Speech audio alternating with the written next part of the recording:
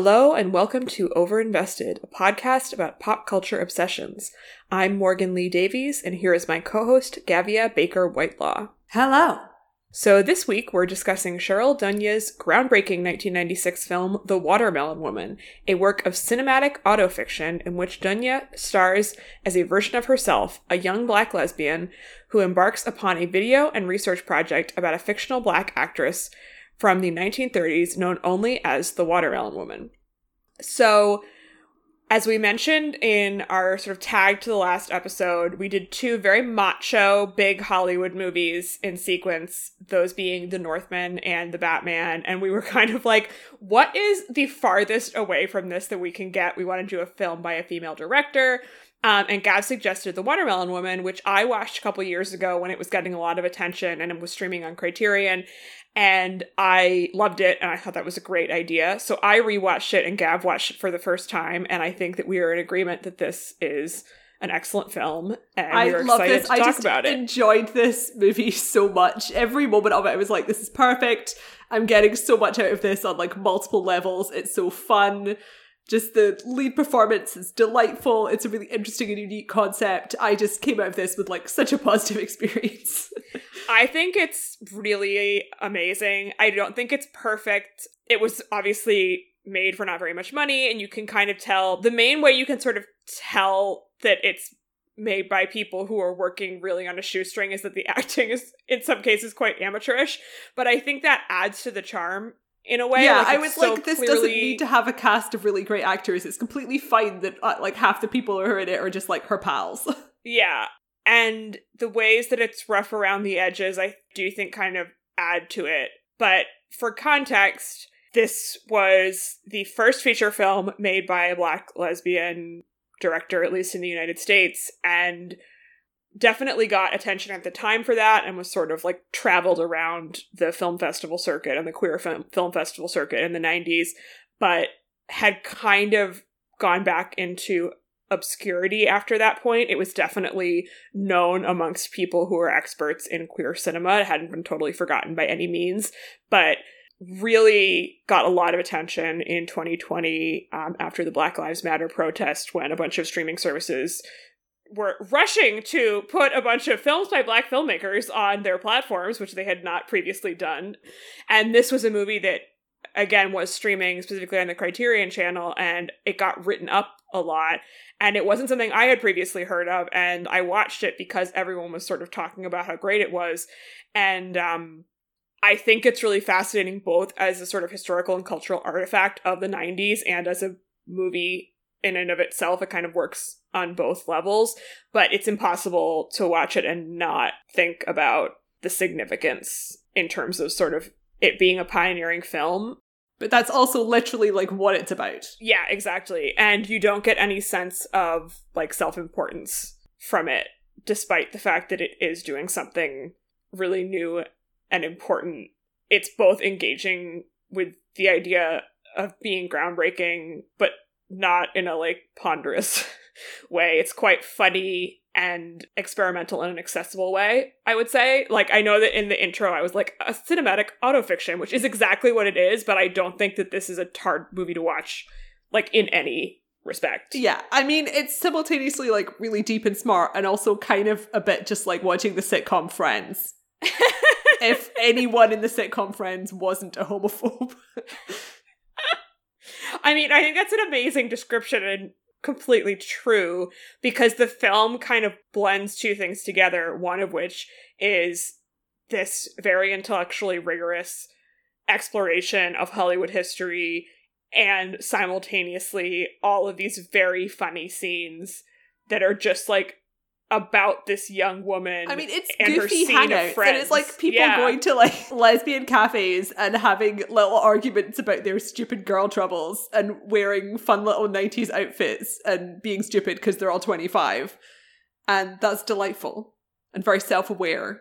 Yeah, there are a lot of great one-liners in this movie.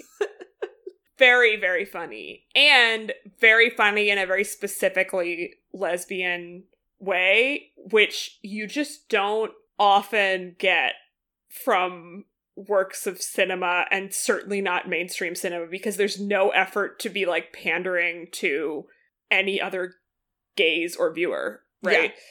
I mean, in the relatively limited fields of movies that are about queer women, there's like a fair amount that are historical dramas. There's a fair amount that are like about queer women but are not embedded in lesbian culture. And the number of movies that are specifically about just like contemporary lesbians who are like surrounded by a bunch of other queer women is like minuscule in my experience anyway. I mean, the thing this really reminded me of a lot was the comic Dykes to Watch Out For, which most listeners will know about via the ubiquity of the Bechdel test, because the creator of the comic, Alison Bechdel, kind of coined this via one of her friends. Like, that's the most famous strip. But like, it's this sort of semi-autobiographical comic that went for like 20 years. She's still working on like other comics elsewhere. But like, that is literally like sort of a 90s lesbian hangout comic where it's just a bunch of people like shooting the shit and discussing politics and their love lives and stuff for years and years and years and years. And that kind of overlaps with a style of 90s diary comic and just like 90s lo-fi indie movies that I feel is very familiar. Like Clerks, or any movie from the 90s where people are hanging out at a video store, which is what this movie's about, because the protagonist works in a video store. Yeah, I mean, we were texting after you watched it about, I think you said that this was like the only 90s movie that actually made you remember the 90s, and we had different touch points for what about this reminded us of the 90s, and we were like children at the time that this movie came out. But the video store just reminded me so viscerally of actually going to a video store. And there are plenty of like mainstream Hollywood movies from that era that have scenes in video stores. I mean, lots of romantic comedies would like drop in a video store, you know. But because so much of this movie takes place there and it's meant to be really realistic, it just felt like what going to the video store actually felt like. And, you know, my dad and I would go to the video store all the time when I was growing up. And that is kind of like an essential part of day-to-day life and culture is obviously completely a thing of the past now.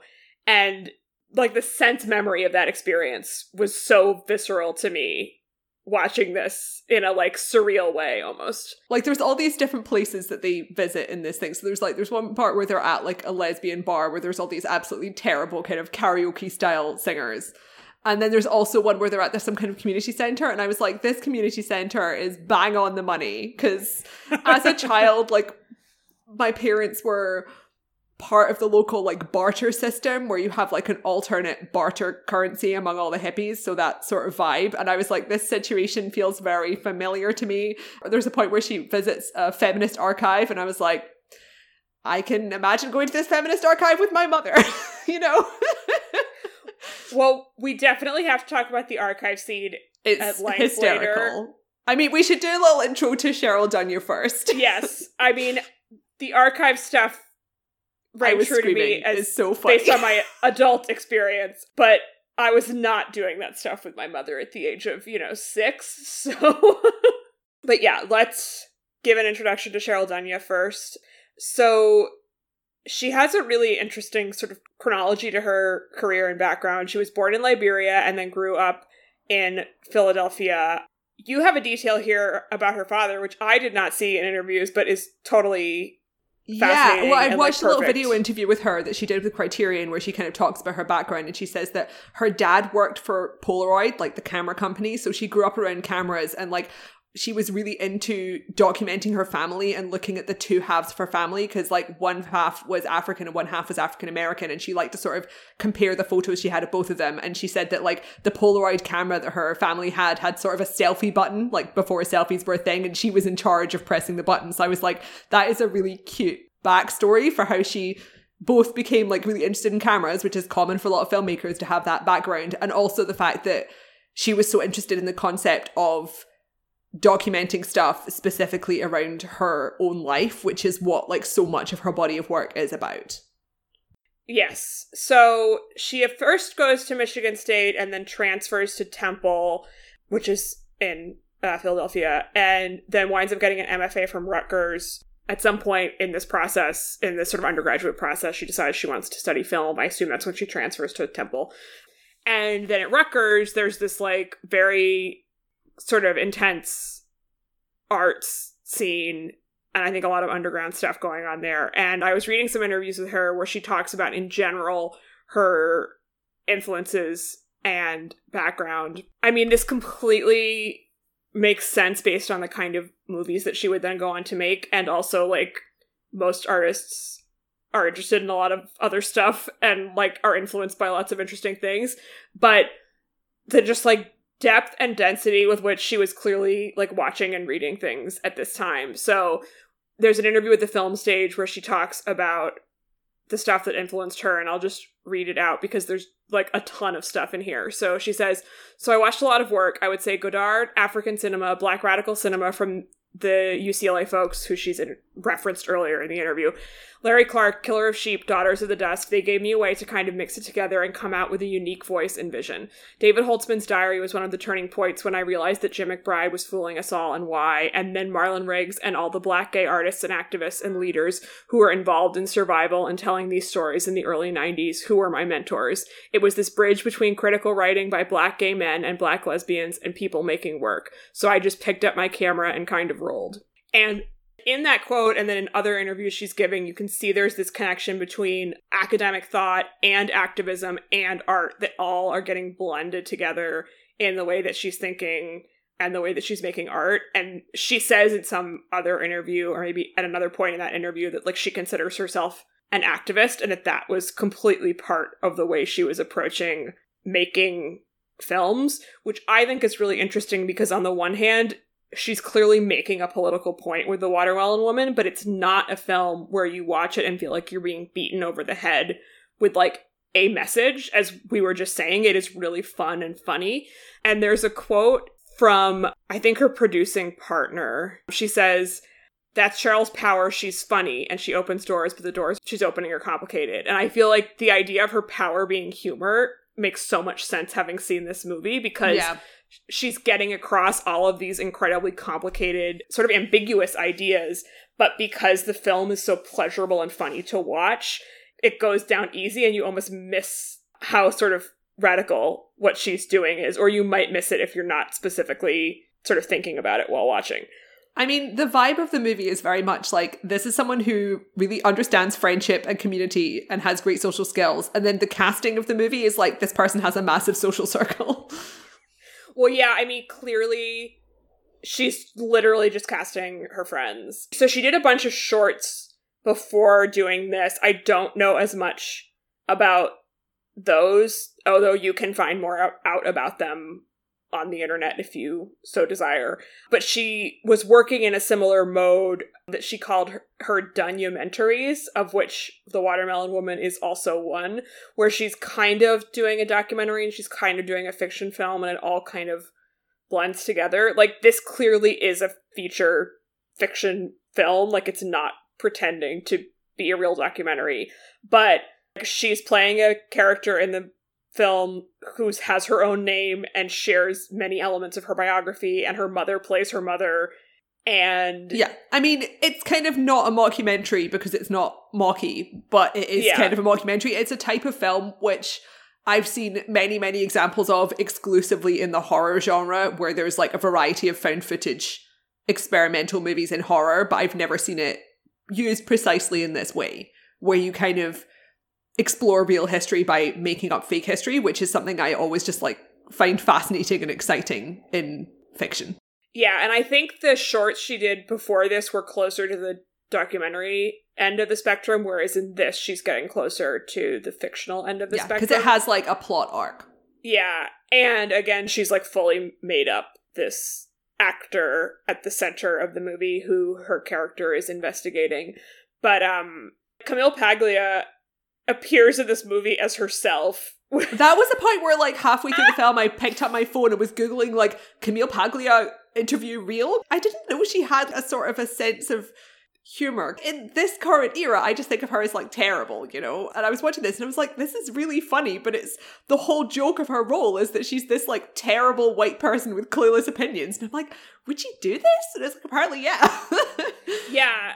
Dunya says that, like, she was kind of friends with her at the time, and she was like, I don't think she's exactly, like, lying. Like, she's a provocateur. Like, she says, like, she kind of thinks what she's saying, but she knows that she's like she's doing it on purpose, to make a point, and also completely understands what the movie is doing. She's in on the joke, right? But in the archive scene that we mentioned, like Sarah Schulman, who was and is a lesbian activist and historian and novelist, but like very much involved with all those kind of archives stuff, plays the archivist. And like there's just this sort of like melding of reality and fiction, even if the movie itself isn't purporting to be an actual document of truth, right? Yeah. I mean, part of the backstory of this film, which, as we said, is about a young documentarian who's investigating the history of this Black actress she has very little information about, because also this is pre-internet, so like that makes all the research much more difficult. But this film cost $300,000 to make, which was partly grant funding and partly just she self-funded it through friends and community members and stuff. And one of the big stumbling blocks was that she just couldn't afford to do all the research necessary to find a real historical figure to base her movie around, because the whole point is it's about finding the true life of a Black Hollywood actress in the 30s, about which there was not much documentation. And two of the places she tried were the Library of Congress and the Lesbian Herstory Library. And in this movie, that is satirized in a archive. I don't recall what the actual words stand for, but like the acronym stands for CLIT. So it's like the CLIT library. And I was like, I'm having hysterics. Like, yeah. I mean, that scene is one of the funniest things I've seen in a movie in a long time. The one thing that's like perhaps too much is that the archivist comes and just dumps a box upside down on the table, which a real archivist would not do. Don't know if she is a real archivist. I was like, it made me think that she had gone to a sort of, I don't know what word to use, like non-professional sounds derogatory, but like in a technical sense, non-professional archive, right? And had someone do this in front of her, because it was just so like horrifying to me as someone who deals a lot with archives.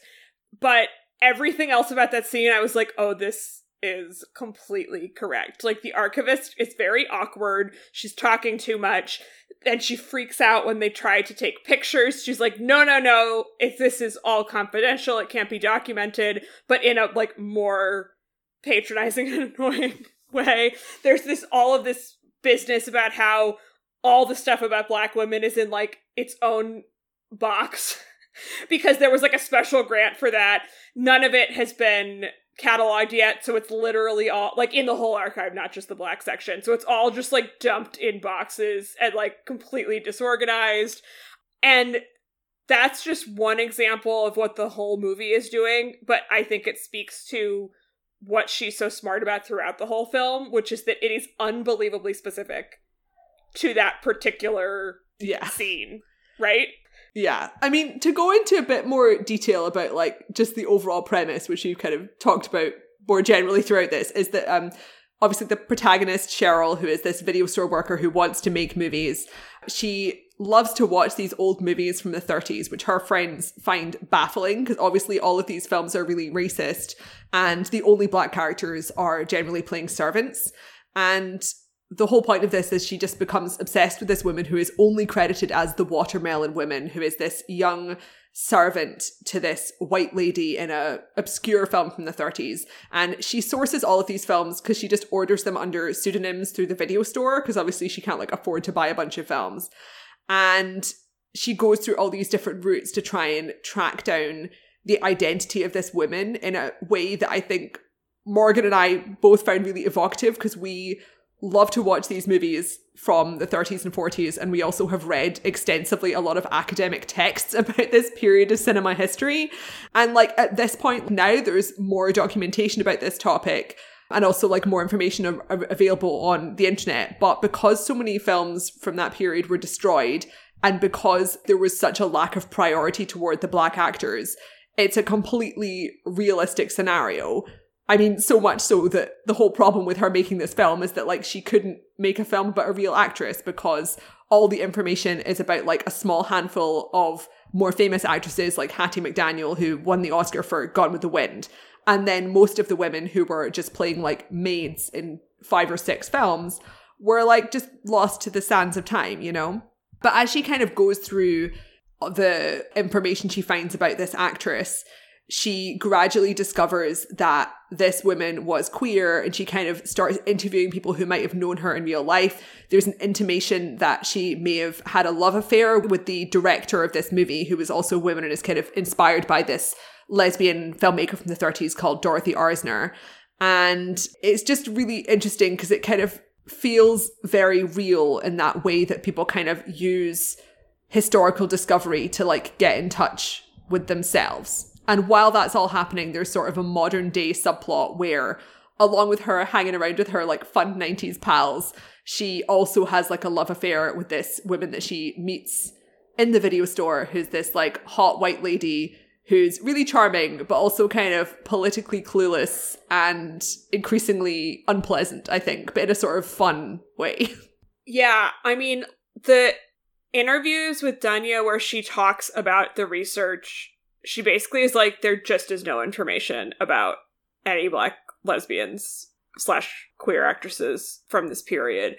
And surely they existed, but like, even when she's talking about this in 2020, she's just like, there's just nothing. There's no information available.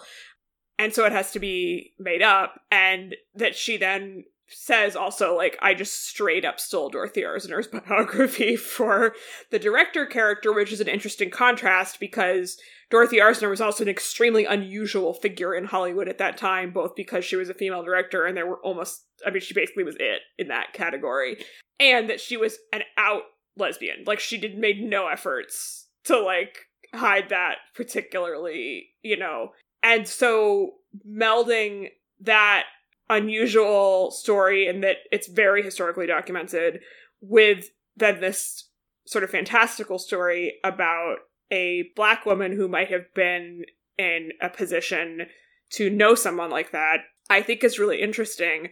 And I think a lot of what's interesting about what the movie is doing with history is sort of showing this present day character being really thrilled and energized by the possibility of learning about this woman and the fact that she existed. And when she's like, oh, and she's from Philadelphia and she was a lesbian, like, it's like this so exciting to her because she feels like she has a connection to her. But there's also a critique of that in the movie, which is what I find so interesting about it, right? Because she doesn't actually know very much about this woman, and she didn't obviously have a personal relationship with her. And so there's a huge amount of projection that's going on in terms of her kind of wanting to find all this stuff out and wanting this figure to kind of be something for her that it's kind of impossible for her to be because she can't really know her, right? And the simultaneous dream of finding out these things that make them seem very similar, and then the movie kind of refusing to let her have the dream come true in the sense of, like, finding this huge archive of everything that she ever wrote, or, like, you know, whatever. And we'll talk about how the movie ends at the end, although it's obviously not really a spoilery film. I think is really smart and provocative because it both acknowledges, as you say, the sort of like vitality of history to people, and also the fact that history is kind of unknowable and that this history gets lost. So much history gets lost, and especially queer history, right? Which didn't get documented, as Dunya's whole process shows, right? Because she couldn't find anyone. So I think ultimately the movie is really ambivalent about all of that, which I think is what makes it so great. Yeah, I mean, it has this really self-aware relationship with just, like, the concept of representation. Because, like, when you read interviews with Cheryl Dunya, she kind of talks about, like, how explicitly aware she was that there were no other films by Black lesbian filmmakers, and she wanted to build her early career just exclusively around making movies about Black lesbians and interracial relationships and film history and her relationship with other movies. And that's completely what this film is all about. And the main character is kind of uncertain about her creative path, and in some ways is like a very familiar kind of sort of 90s semi-slacker figure, where it's like she's able to support herself on a video store paycheck, which is like not something that's viable these days. And she's like pursuing art, but doesn't really have like this really specific ambition and drive. She just like knows that she wants to make a movie, but implicitly she's like emotionally a few years behind the real Cheryl Dunye. Like the character she's playing in this film is like really charming and quite sweet and naive, and like her friends don't really understand like what the fuck she's trying to do here, which is fair enough because like at first she doesn't understand what the fuck she's trying to do here. And then, as you say, she like really imprints on this historical figure she's found, because it's really thrilling to find someone who reflects your reality. And I think that's something we see a lot now, where there's like a real hunger to find representation.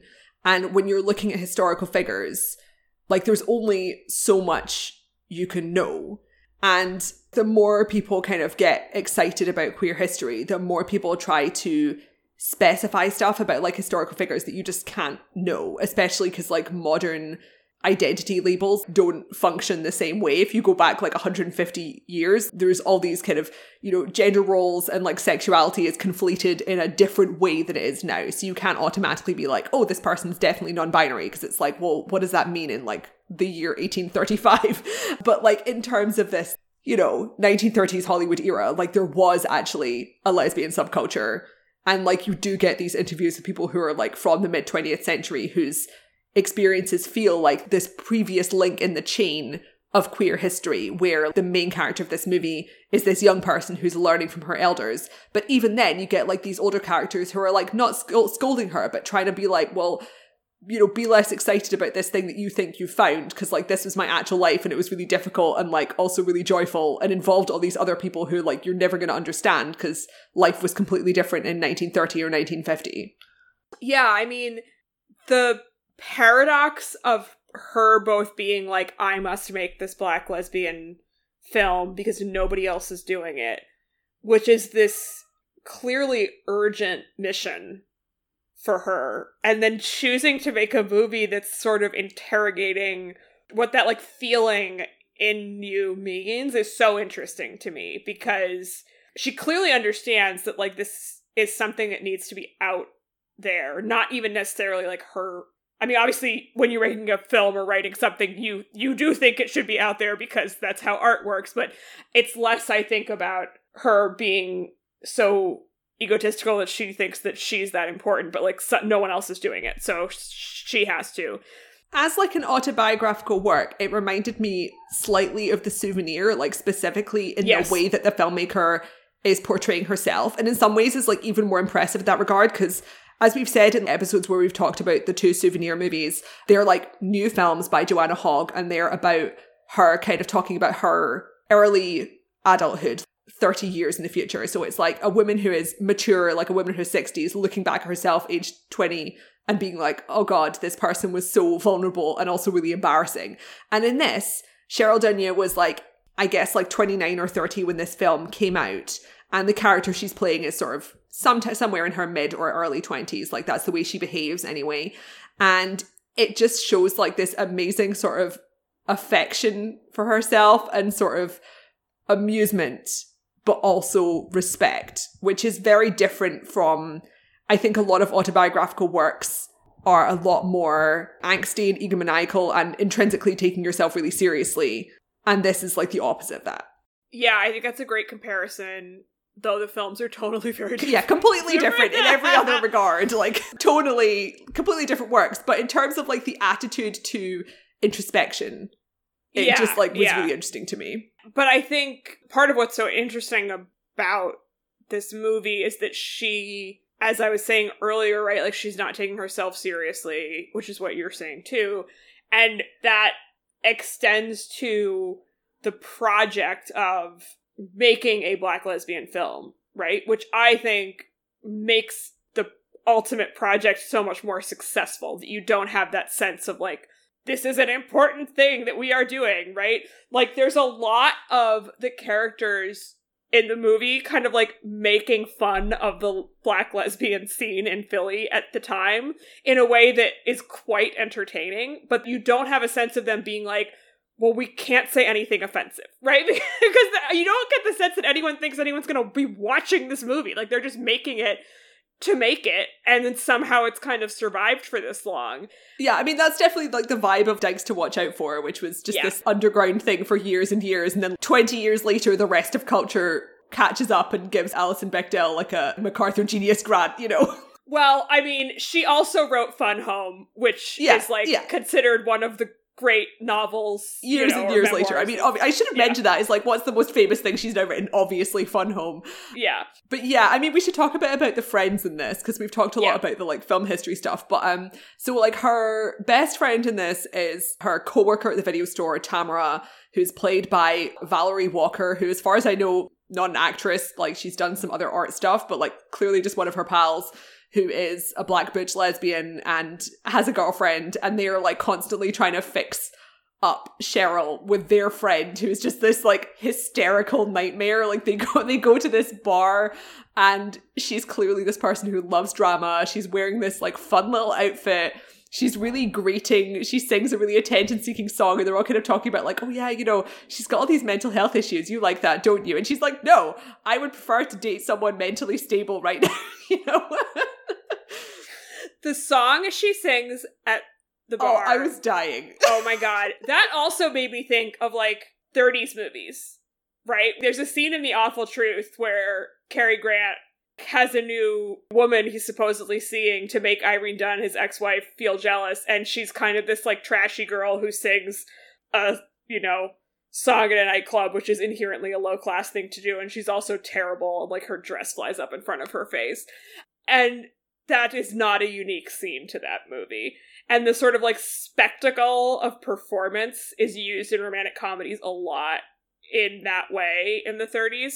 And it's not like an explicit homage or anything, but it, again, I was like, oh, this woman has seen so many of those old movies and is like so smart about it. And kind of melding that with just like the experience of going to a bar. I mean, that definitely also felt like something that one wouldn't see both in real life now and also in movies now, because I think there's so much pressure to be like really polished. I mean, that kind of plays into also the fact that like as a film by a queer woman, just like the physical appearance of the women in this movie, every time someone came in a new outfit, I was like so excited. And I mean, there's a lot of chat I noticed about the sex scene, which like barely even registered to me when I was watching the movie. I was like, oh, there's a sex scene. But like, if you go to like the Wikipedia page for this movie, there was like a controversy where people were very mad because this film got funding. And it's like, oh my God, there's a sex scene in it. That's really pornographic. It's 20 seconds long. It's definitely way more explicit than pretty much anything you would have seen explicit. In the 90s. Like, I could see why it was scandalous, but like what I was trying to say is like it definitely feels very different from the sex scenes you see in most movies, and also just the way that women are dressing and like the body types that you see are drastically different. And the fact that you have like a bunch of people not wearing bras, so you see like natural boob shape, is very unusual. Obviously there was a bit more of that in the 90s than there is now. But even with like, you know, the love interest is just like this kind of conventionally feminine 90s girl, but she still kind of looks noticeably different from the people you would see in, say, Friends. And then like Cheryl Dunye is really, really cute and has all these great outfits. She has a Doc Martens and shorts outfit, and she's wearing all these oversized shirts with the arms cut off and stuff like that. And like, so is her friend Tamara. And I was just like, this is the best looks I have seen in a long time. Bring back these looks. It was great. I was just, every time she came out in a new outfit, I was like so happy. All of the like big shirts with the arms cut off, great. Like so 90s, so gay. Great. I think the clothes also are just so specifically make sense for each character, right? Yes. And they're obviously buying everything off the rack. Like no one in this movie was making clothes, I assume, based on the budget. And you just get the sense that they really knew who all these characters were. Like there's a younger white woman who works at the video store who's very like comically over the top, like trying to be really goth. And she was Julia Stiles. It was like, this is a completely unknown actress who I don't know if she was an actress, but like she is the Julia Stiles vibe, because she's this sort of 90s edgy feminist girl that's got like a big like dog collar and stuff. I loved her. And her t-shirts and, like, I don't know, big pants kind of, like, totally make sense on her. And, like, the hair dye. I also noticed that a couple of them have noticeably bad teeth. Or just, like, big tooth gaps. Like, they look fine, but it's, like, not Hollywood, you know, veneer teeth situation. Which is so completely, like, you never, ever see that in American films. And to your point, like, they just look like normal people, which is very, very refreshing. And it's a combination of the casting, which is all just, like, her friends, and the styling, which is very smartly done to make them all look, like, attractive, but not abnormal. It would make me very curious to see how Cheryl Dunye would cast a movie now, because like many women filmmakers who came up through indie cinema, in recent years she has spent far more time doing TV. My assumption would be because it's very hard to fund an indie movie, as we say constantly, but also, like, you know, she's enjoying TV. You know, she's been directing stuff like Bridgerton and Y: The Last Man, but if she was making a movie now, I would love to know, what would her cast look like? Would she still be casting people who look normal? I hope so. She's talked about this in interviews. She did a movie in 2001 called Stranger Inside, based on the experiences of African-American lesbians in prison. And it had a much larger budget than her previous works, which is $2 million. And I believe that Harvey Weinstein was a producer on this movie and did his Harvey Scissorhands thing. Yeah, I saw an interview where she was just like, yeah, it was completely edited without my consent. And she like moved to Europe and was like, I need to, like, re-find myself, because she'd had such an appalling experience on this. And so I think in a lot of cases, you see female directors who Hollywood is kind of actively not giving opportunities to. And I think in this case, it was actually more that she kind of took herself out of the rat race deliberately, because she was like, this is not what I wanted to do. Well, she also directed and co-wrote a movie with Sarah Schulman called The Owls, which is about a group of older lesbians. Yeah, so she did The Owls in 2010. She also did a short film in 2014 called Black is Blue. So she has been doing stuff, and, like, she and Schulman also wrote another movie together, but she's done a ton of teaching. That seems to be, like, a lot of where she's put her energy, is teaching at, like, lots of universities, and then has gotten back into directing for television, which I am sure is partly because it is much easier to do that as opposed to getting a feature film funded, and it looks like she's trying to develop a couple of adaptations of novels to be features. But my suspicion is that she is more content with the current situation she is in than some people might be. She did some interviews when she did a big episode of Lovecraft Country last year, the year before, whenever that was on. And she was very candid and open about being like, yeah, like, I'm basically just, like, learning how to, like, do all this special effects stuff and all, like, working with, like, a big production. And she'd already done a lot of TV directing by that point. So I think her attitude seems to be very much like, she's just very open Chill. to everything.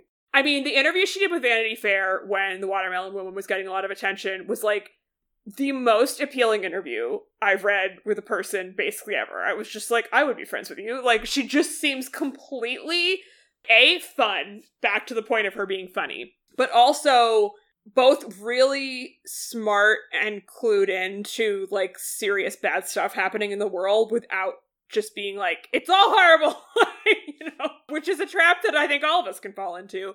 And the sort of, like, not taking herself seriously at all in any way, despite having, you know, directed this, like, really important landmark movie. Like, it was all of a sudden getting attention, and she was kind of just like, this is cool. I wasn't expecting this to happen. So I think she's kind of just doing whatever it is she feels like doing, and I certainly hope she gets to make, you know, whatever she wants to make, because I would love to watch it. I mean, in one of the interviews I read, she was talking about how she's really interested in making sci-fi right now, and I was like, excellent, I want to see what your sci-fi movie would look like. Yeah, she was talking a lot about sort of Afrofuturism a couple of years ago, maybe 5 years ago now, because she was, like, wasn't seeing, I think she said, sort of queer Black women in the future. And she was like, well, what would that look like? Which I think probably is part of why she was taking some of the TV directing stuff that she was taking. Like Lovecraft Country obviously was a genre show. Yeah, I just think she seems totally fascinating. Like, even the fact that she was doing all that TV stuff after having started out in such a sort of low-key experimental place. Like, it's almost a totally different skill set than making this movie, although the bones are the same. So I think it probably was like, okay, how do I kind of learn to do this totally different thing? And like, it's all in digital now, right? Which would have been different even from the feature she made with Weinstein. So, I mean, she's only 55. Yeah, no, I mean, like, she's in her prime. Yeah. I hope she gets to do whatever she wants. She's theoretically developing a TV movie for HBO, but everyone's theoretically developing something, so we'll see. Let's talk about the end of this movie. Yeah. Do you want to give us a little description?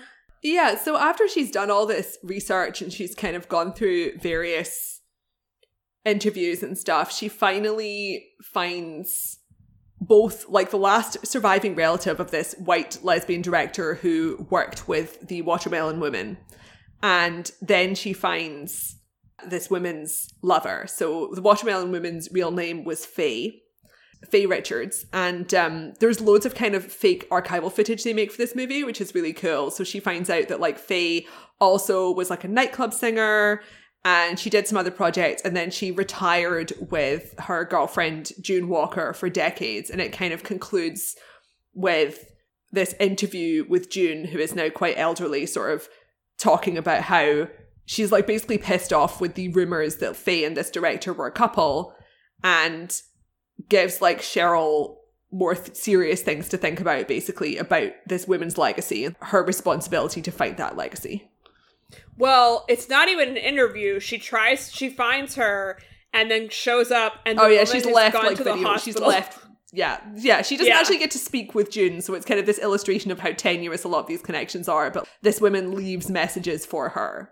Yeah, she leaves her like an envelope of photographs, and then this letter where she's sort of expressing what you were just describing. And I think the combination of those two scenes, which are not back-to-back, but obviously are these kind of pillars at the end of the movie with the connections to these two big people, are really interesting, because on the one hand you have this elderly white woman who's like, of course she wasn't a lesbian, it's her sister, right? Yeah. And is, like, clearly a bigot, but she's also really old. You're like, well, this woman sucks, but also, like, Cheryl's a really bad interviewer, because her, like, privileged white girlfriend just got her an in with this woman, and the girlfriend is, like, also not great. She's trying to talk to this old homophobe, and instead of going in gently and being like, do you want to tell me anything about your sister? She's like, so I know your sister was a lesbian and was having an affair with this woman. Like, tell me all about it. So, like, immediately gets off in the wrong foot and completely screws up the interview. And it's like, well, yeah, it's like one of the other illustrations of how she's, like, quite naive and doesn't necessarily know how to do the job she's trying to do. Well, and the, like, ego and sort of blinders that she has by this point, right? Because even if she is right, well, one, she's talking with an incredible degree of authority about a woman she actually doesn't know very much about. But two, even if she is sort of morally right that this woman is bigoted and clearly this director was a lesbian and, like, all of the history books have agreed that this is the case, you're not really getting anywhere by, like, berating an elderly woman, even if she does suck, right? Like, at a certain point, you have to just sort of not do that, because you're not going to get anything out of her, and it's not particularly humane. She's not, like, a war criminal, so, like, whatever. And she is so caught up in her own sort of righteousness about uncovering all this stuff and, like, her project, that she loses focus of anyone else and isn't getting what she would, like, need for the project to be successful, right? So she's, like, shooting herself in the foot. And I think the girlfriend, who we haven't talked about very much, is a really effective character, because she clearly isn't a good match for Cheryl and, like, isn't great, but I don't think she's, like, horrible. I think she's kind of just, like, clueless, I think is the best word, which you used earlier. She just kind of is, like, dumb, yes. You know, and, like, you know, whatever. And I think it's a really good depiction of a relationship that isn't it's not like this woman is like horrifically racist. It's just that she is like there's a definite racist. suggestion that she's got like some fetishization issues. Yes. She only dates black people, probably.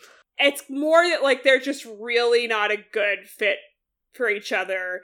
And it's sort of like someone you date in your 20s, then you're later like, oh, that was not And it doesn't great. last that long. Like, I like the way it's structured as well, because like it is portrayed as quite casual.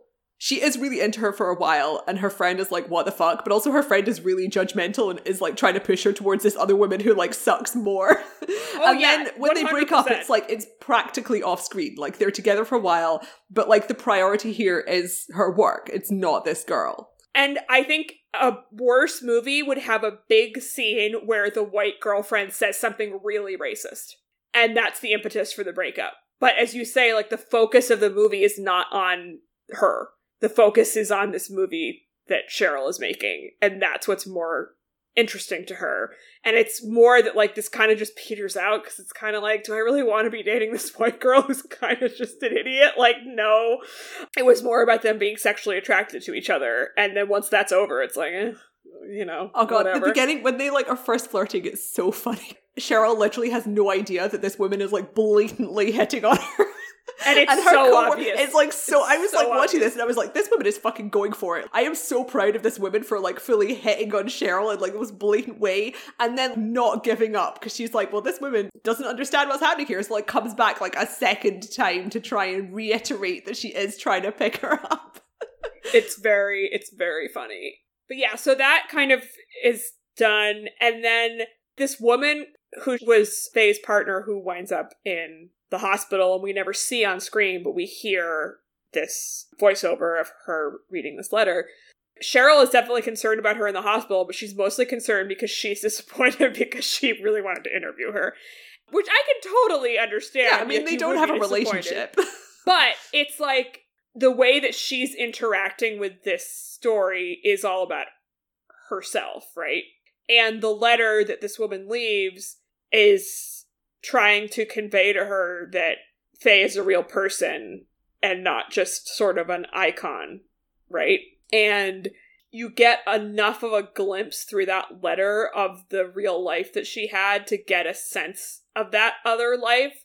But obviously it's only fragmentary because it's a letter. It's not the real thing. And I just found it both very emotionally affecting, but also intellectually just like very like sharp. A more introspective attitude toward the concept of journalism than a lot of real journalists seem to like get. Well, I also like, I'm personally really fascinated by the idea of sort of how you can try to find and interpret history and the things that get kind of lost. We both love that concept. Yeah. And queer history is obviously, it's just particularly salient for that zone of history because so much got lost. And there's an Alan Hollinghurst book called The Stranger's Child that's specifically about this, that's like told over the course of like 100 years, where like you see the real people and then how they get kind of like turned into public figures and icons over the course of time and how things get lost. And I think about that book all the time because it depicts that really affectingly. And I think this movie obviously has like a shorter historical time scale, and the actual movie is only taking place in sort of present day, but it's doing a similar thing of sort of showing you glimpses of this real person and glimpses of their kind of public life and acknowledging that there's only so much that can ever be known about them. And I just find that really moving, and I think that she really gets that. And it also then winds up being a really moving tribute to the real people who starred in these movies whose stories have been lost. Like, we'll never know those details, but even the fact of sort of attempting to construct something fictional that's necessarily sort of only gets part way about one of them is like a tribute to those women, which I find, very moving. So yeah, great movie. We loved it. Yeah. Very happy to have watched it. Everyone should watch this. I really think it's one of the most important, like, American films, certainly of the last, 50 years or whatever. And it's fun. It's not a chore at all. It's an hour and a half long. It's got fun outfits, Very fun fun music, really entertaining cast, short scenes that kind of mix between little vox pop interviews and comedy and historical stuff. Amazing format. Yeah, we have to actually mention before we finish, this is such a great mixture of film and digital technologies because she records herself on a video camera and then records stuff around Philly, like these little interviews that you just mentioned, on a video camera. So it's all digital. And this is like early digital. So it looks like shit. And then the stuff that's the characters actually sort of like in their real lives, in quotes, is filmed on film and it looks beautiful. And the way she kind of melds those things together is so pleasurable from an artistic perspective, like bouncing back between this incredibly rich 35mm and then all of a sudden it's like, nope, we're back to junky digital stuff, like, which also would have saved them a lot of money on film, I'm sure, to not have to be on 35 all the time. But it's just so smart. The whole movie is so smart, and you should definitely watch it. So thanks to everyone for listening. Next week, we will be watching another sort of classic of the American screen, another comedy, but very different from this film in many ways. We will be watching a listener request designed for living, based, in quotes, on the Noel Coward play. It was basically totally rewritten for Hollywood, which neither of us had seen before. And what a delight. What a joy. Yeah, everyone I know who watches this is immediately like, you have to see it. I mean, it's a rom-com from 1933 about a throuple, 2 men and a woman, very overt portrayal, and it's hilarious. The movie's really not trying to hide that fact in any way. We'll talk a lot about all the pre-code stuff next week. And that's not an area that I'm a particular expert in. I've seen way more Code era movies. I've seen many pre-code movies, including many films starring these specific actors. So it's great. It's 3 people who are like at the top of their game at this point, and it's a very, very funny movie. Yeah. I really think, even though I'm not an expert in that era, that it's the most candid movie about sex I've seen. Yeah. From like early Hollywood. It's pretty incredible. Like, there's no pretension. I mean, aside from like Mae West, but even Mae West, kind of the point was that the sex was sort of jokey, you know? Yes, exactly. And in this, it's like, they're just fucking. Yeah. They can't acknowledge that the men are fucking because that's a step too far. Although they definitely are fucking. They are definitely. There's several points we were like, well, these guys should be kissing right now, but like, that's illegal, so. Right, yeah. It's so much fun. Gary Cooper, one of the most attractive men to ever have existed. I mean, everyone in this movie is completely gorgeous, but Gary Cooper is a particular favorite of mine. So I was just like, oh my god. Like, yeah, if you've not been exposed to Gary Cooper, one of the most iconic A-list kind of leading men of film history, he's in this, in his prime, looking fantastic. Yeah, he basically played either like very serious Western leading men or dummies in romantic comedies. And he was great at both. So beloved by all. Yep. Especially the many, many people he had affairs with, which was mandatory at this point in film history. Correct. He slept with everybody. But we'll be talking about that in more detail next week. So tune in for that. That movie is currently streaming on the Criterion Channel, and you can find it elsewhere, obviously. But the restoration on Criterion looks really good. So if you would like to support us, listen to our backlog of bonus episodes, and or request a film of your own for us to discuss, you may do that at our Patreon at patreon.com/overinvestedpodcast. We greatly appreciate all of our support, of course, and we also greatly appreciate ratings or reviews on Apple Podcasts or whatever other podcast service you use. A 5-star rating or review is particularly useful in terms of visibility. And Gavia, where can our listeners find you and your work online? You can find my work on the Daily Dot, and you can find me on Twitter at hello_Taylor. You can find my work at Bustle, and you can find me on Twitter and Letterboxd at ML Davies. The podcast is on Twitter at OverinvestedPod, our Tumblr is OverinvestedPodcast, and our website is overinvestedpodcast.com. Thanks. Bye.